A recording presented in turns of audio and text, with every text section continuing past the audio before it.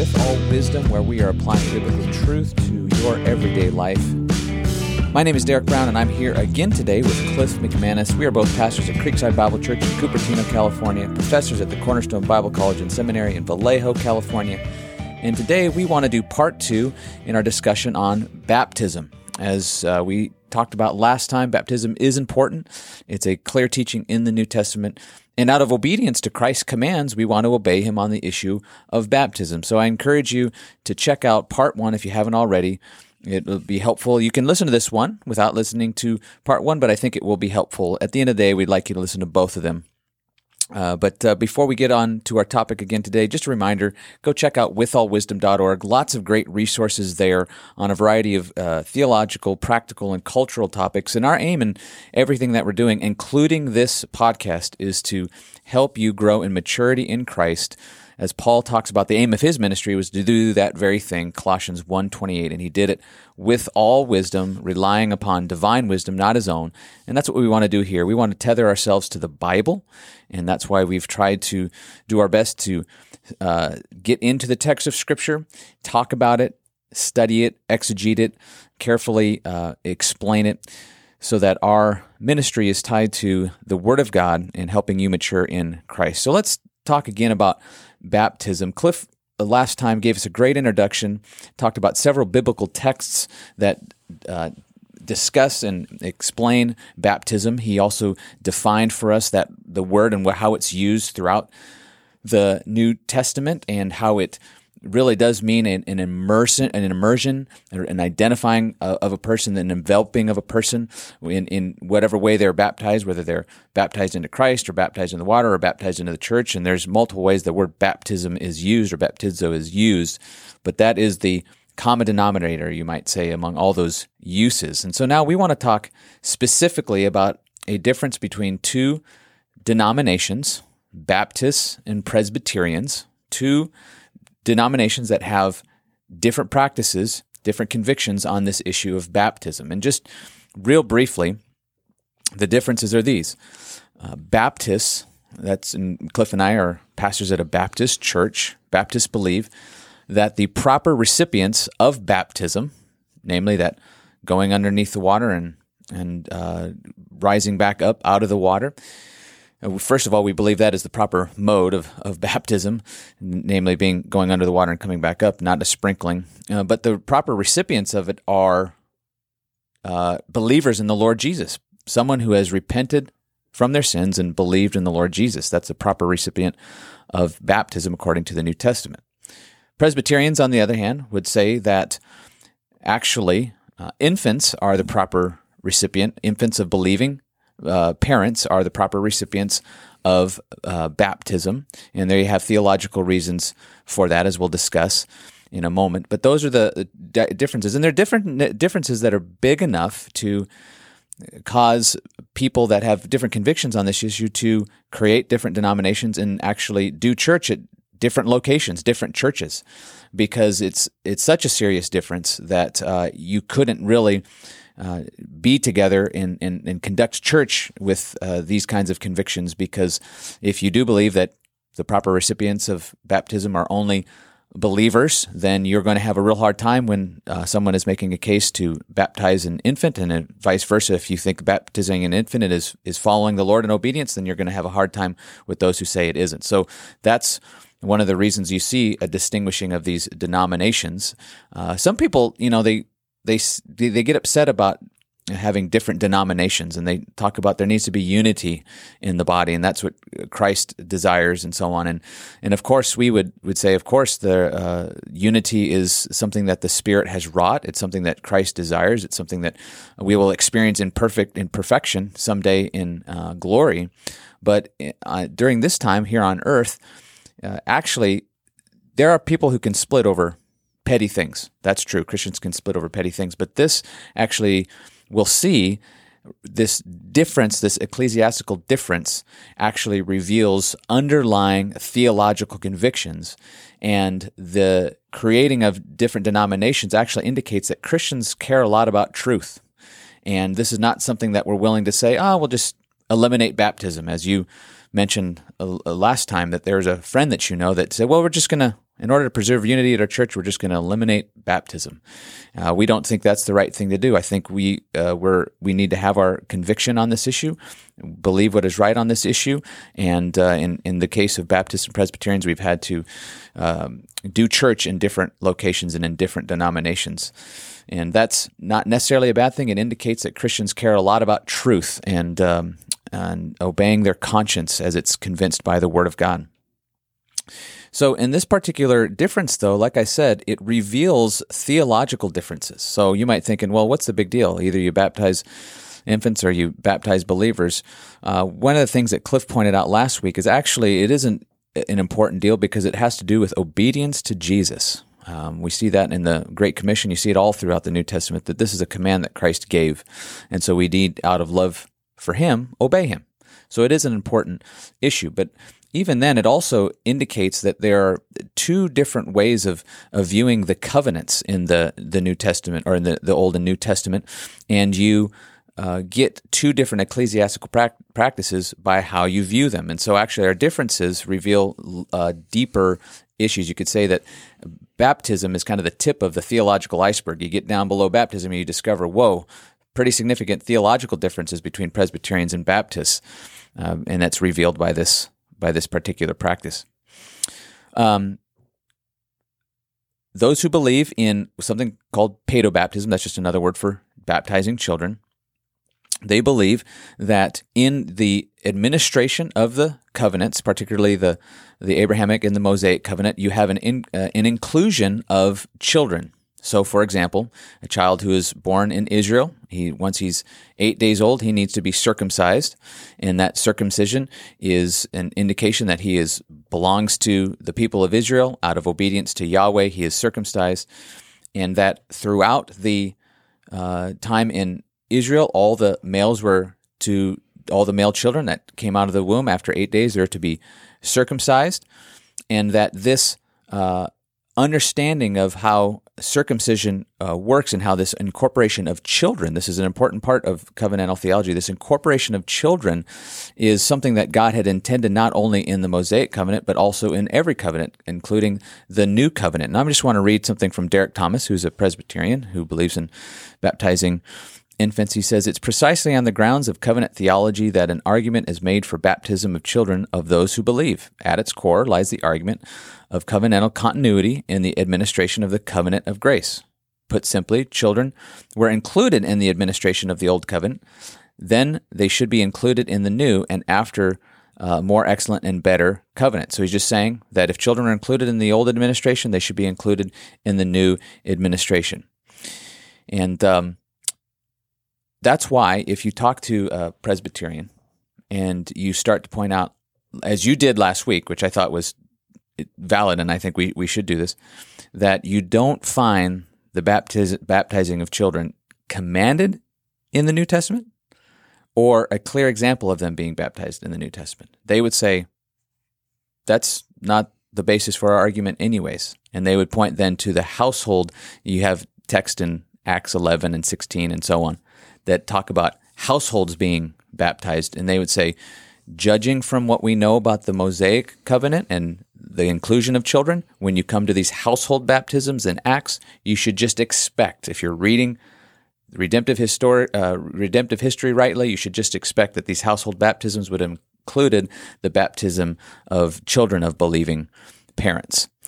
And so they would say they don't need a specific example or a specific commandment. It's simply the natural flow of redemptive history. And I think your point was great last week of just pointing out, listen, just to be clear, that this is something that is not clearly commanded. It's not commanded at all in the New Testament. And what I found is that Presbyterians, they'll typically concede that point, but they'll point to these household baptisms. Really, the issue is a misunderstanding, I would argue, of the New Covenant, particularly with regard to the membership of the New Covenant. So if you were to examine the New Covenant, Jeremiah 31 through 33, God says that it's a new covenant. It's going to be a new covenant. It's going to be a different covenant. And he contrasts it specifically with the old covenant that Israel broke time and time again. It's not going to be a covenant like that. It's going to be a covenant that his people will not break. Whoever is party to this covenant, they won't break the covenant. They will have a new heart. They'll have all their sins forgiven. My law will be written on their heart, and they will no longer break his covenant. And so in the case of the new covenant, what you have is a membership that is now going to the New Testament, understanding these things in light of the New Testament. You have a membership that is regenerate. Only people who are born again, you might say, who have God's law written on their heart, who are have all their sins forgiven, are members of the new covenant. That's different than the Mosaic covenant. You could be a believer in Israel, and you're worshiping Yahweh and you love Him. You know, David's an example, Samuel's an example. You have examples of people who loved the Lord, loved His law in Israel. But by and large, Israel was a mixed community, meaning you had believers and unbelievers, but all of them were under the one covenant, the one Mosaic covenant. The new covenant is different precisely at that point of membership. That is, only those who are members only those who are regenerate, born again, forgiven of their sins, have God's law written on their heart, are members of that new covenant. And therefore, whenever you receive baptism, for example, baptism should be only given to those who are members of the new covenant, and only regenerate people, believers in the Lord Jesus Christ, can be members of that new covenant. And so really at bottom of the this push for infant baptism, I think, is a misunderstanding of the new covenant and how it relates to the old covenant, particularly at the level of covenant membership. Yeah, this is the heart of the issue, Derek. So that's a great point. So to summarize it, maybe what you just said, the covenant theologian, as opposed to the Baptist theologian, will argue that baptism is to the new covenant what circumcision was to the old Mosaic covenant. Yeah.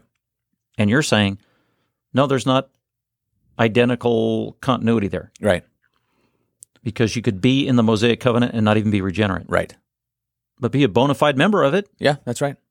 Got circumcised. That's right. Yet in the new covenant, in the New Testament, you must be born again spiritually. Right. Otherwise, you are not a member of the new covenant. Absolutely. And there's only one way to become a member, and that's by believing in the gospel, correct? Right. Exactly. Therefore, babies can't do that. Yeah, by definition. By definition. Yeah, by definition. So they're not included. This is the nexus of the issue. You quote Derek Thomas. I got a quote from Doug Wilson. So, Derek Thomas, R.C. Sproul, Doug Wilson, Robert Raymond, these are some of the most highly respected Presbyterian theologians who've written on this issue or talked about it. And Doug Wilson very recently gives a defense for 20 minutes on a video made on defending from the Bible infant baptism. Right. And he's trying to equate baptism with circumcision. Yeah. And to get there, here's this premise. He quotes from Genesis 12, Genesis 15, Genesis 17, where God gives Abraham a covenant. Mm-hmm. And the sign of the covenant there is circumcision. Right. And then he says this, quote, tell me what you think of it. He said, the covenant that God gave to Abraham there in Genesis 17 is none other than the new covenant. Let me say that again. Wow. The covenant that God made with Abraham in Genesis 17 is none other than the new covenant. Now, you're raising your eyebrows and you're speechless because when I heard that, I was speechless too. Yeah. I'm thinking, wait. So I had to rewind it a few times. Right. I have never heard that before in my life. I've never heard anybody say, the covenant God gave to Abraham was the new covenant. I think in the 37 commentaries I own on Genesis, they don't say that. And Doug Wilson could be the first person in the history of planet Earth who said that or believes that. Possibly. Maybe he got it from somebody else. Maybe. But the problem is, that is his starting point. Sure. That is the basis of his argument where he goes on for the next 17 minutes to defend that premise. Yeah. I'm like, wow. Wow. Then that is. Here's another wow. R.C. Sproul, in his most definitive defense of infant baptism, and he starts out with a thesis, and here's his thesis to defend infant baptism. He says, this is a quote, granted, there is no explicit command to baptize infants in the New Testament. So he admits that. He concedes, yes. But then he says this, but there is no explicit command that forbids infant baptism either. Therefore, and here's his conclusion, we are left to inference to figure this doctrine out. Inference. That's a huge problem. That's a huge problem. But you can understand why they how they get there, because it's built upon this particular understanding of these covenants. So that then when you do come to the New Testament, you don't need that explicit. But R.C. Sproul, I just think he's not telling his listening audience that, well, actually there is an explicit command about who should be baptized. That's right. Yeah, that's a good point. And that's those who hear the gospel, right, those who believe the gospel, those who repent. Right. He doesn't say that. Yeah. But he wants to build an entire doctrine of baptism just on inference. But right. But you're right. How important that is. The understanding and the meaning of the new covenant versus the old. Yeah, and it's important to note too.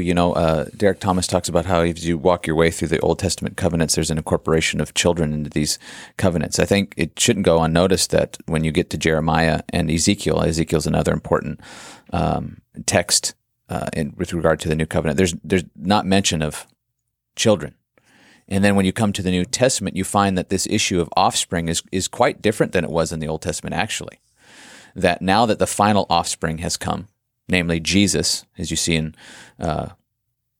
Galatians chapter 3, the final offspring, so that everything is in the Old Testament in terms of family and seed and offspring was all pointing towards in getting us to the final offspring, namely Jesus, that then once you have the final offspring come, now what matters is being united to that final offspring, whether you are married or whether you are single.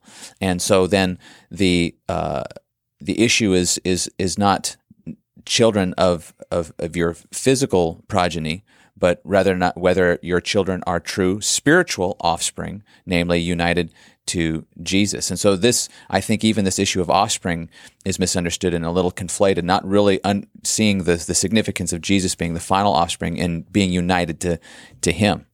They camp out on this physical offspring, and I think it's a spiritual offspring that is vital as you come to the New Testament. Another thing I want to take up just briefly, if you would, so that's a distinction between Baptists and Presbyterians, and the difference lies in how you understand the New Covenant. We think that understanding the New Covenant rightly, it becomes exceedingly clear who the recipients of baptism are supposed to be: believers in the Lord Jesus. That's why you don't see any commandment for infant baptism in the New Testament, and that's why you don't see any specific examples of it. Another issue regarding baptism, though, is the denomination, the Church of Christ denomination. And so they will teach and have taught and currently do teach as a clear doctrinal distinctive that baptism is necessary for salvation. And you may think, Derek, you're making that up. I'm not making that up. You can look it up on their official websites, individual churches, the Church of Christ denomination website, and they will, in some places it's clearer than others. In some cases you wonder if they're trying to soften it a little bit, not make it as bold and clear. But I will tell you anecdotally about a time when I was sitting down with a leader from a Church of Christ church just down the road. And I asked him just straightforwardly, I said, okay, just so I can understand your view on baptism, are you saying that if someone believes in Jesus, the time between the believing in Jesus and the time that they are baptism, they are still under God's condemnation because they haven't received baptism? And he looked at me and said, without flinching, yes. And that is consistent with Church of Christ teaching. So, Cliff, what are your thoughts on that particular? Is that a small deal? Is that something we can agree to disagree? No, this is huge. I actually had two very good close friends who were in Church of Christ, mm-hmm. and that's what I learned about them. I was surprised because they seemed like good Christians. They believe in the Bible. They believe in Jesus. And then when it came to baptism, we had many conversations about it. So they did. They believed in baptismal regeneration, which really amounts to works righteousness. Right. Bottom line, it's not by grace through faith apart from works. It's by grace through faith plus the work of baptism. Right. That is clear. The Church of Christ. I've warned our people, beware. Yeah. Be leery of it. There's a manifestation and offshoot of the Church of Christ in various forms, and they go by different names. The Church of Christ Los Angeles, the Church of Christ Milwaukee, whatever, and they infiltrate. One of their favorite places to go is to college campuses. That's right. And they say they represent Christianity, but they don't. Right. It's this works righteousness, baptismal regeneration. It's counterfeit. Right. And the way that it's interesting, and some of the stuff I read is they'll say that baptism is not a work. Baptism is not a work. But the problem with that is that the way the New Testament, particularly Paul, describes faith as the means of justification is it's faith opposed to anything other than faith. Yep. So anything other than faith that you might add, whether it's baptism, even if you claim it's not a work, is actually truly a work that will damn you and keep you from believing in the Lord Jesus for salvation. Well, let me comment real quick, Derek, just so that people have some clarity on it's not a work. Great point. I would also say baptism is not a sacrament. Right. You and I being Catholics in our former life, a sacrament, that comes from the Latin, and it literally means a ritual that imparts divine grace. It's like infused grace or infused. It's a work. It's not a sacrament. Right. So baptism, biblical baptism is not a sacrament. It's not a mystery. That's what the Catholic Church calls it. And baptism is not a means of grace. And a means of grace is another phrase carryover from Roman Catholic theology, that there are ways and increments of works you can do to earn special favor from God. Right. And thank you for clarifying those three aspects, because one of the things that Church of Christ theologians will say is you look at the New Testament, and there are sometimes in the book of Acts, for example, it looks like the preacher, if it's Peter or somebody else, is basically saying that the person is baptized, and it's through that baptism that they receive the remission of sins, and so on. And one of the responses it can be is you can go through the same book of Acts and in the epistles and show that multiple times, far more than those few texts, you have a clear indication that actually salvation is dependent upon faith only, right? But the question is why is baptism tied so closely then to the preaching of forgiveness of sins? And that's because the early church and the early preaching of the gospel, the people who were preaching, saw it to be a very important thing because it was a commandment of Jesus. So there was no this getting saved and then 2 years later deciding to get baptized. It was you believed in the Lord Jesus and you were baptized. Why? Absolutely. Because baptism is a graphic illustration of what has happened to you. You have died with Christ. You've gone down, you've died with Christ, and you've been raised up with Him to new life. You've been united with Him. You are totally now identified with Him. It's a beautiful picture. It's a public testimony, and it's a clear obedience to Jesus. That's why it's closely connected sometimes in the preaching. And Paul will sometimes even he'll be talking about baptism, water baptism, and spiritual baptism all in kind of one breath because of how close he saw these together. They weren't the same. You could distinguish them. You're not saved by baptism. Yeah, absolutely. It's the first act of obedience right, exactly. from being a Christian in the early church. Right.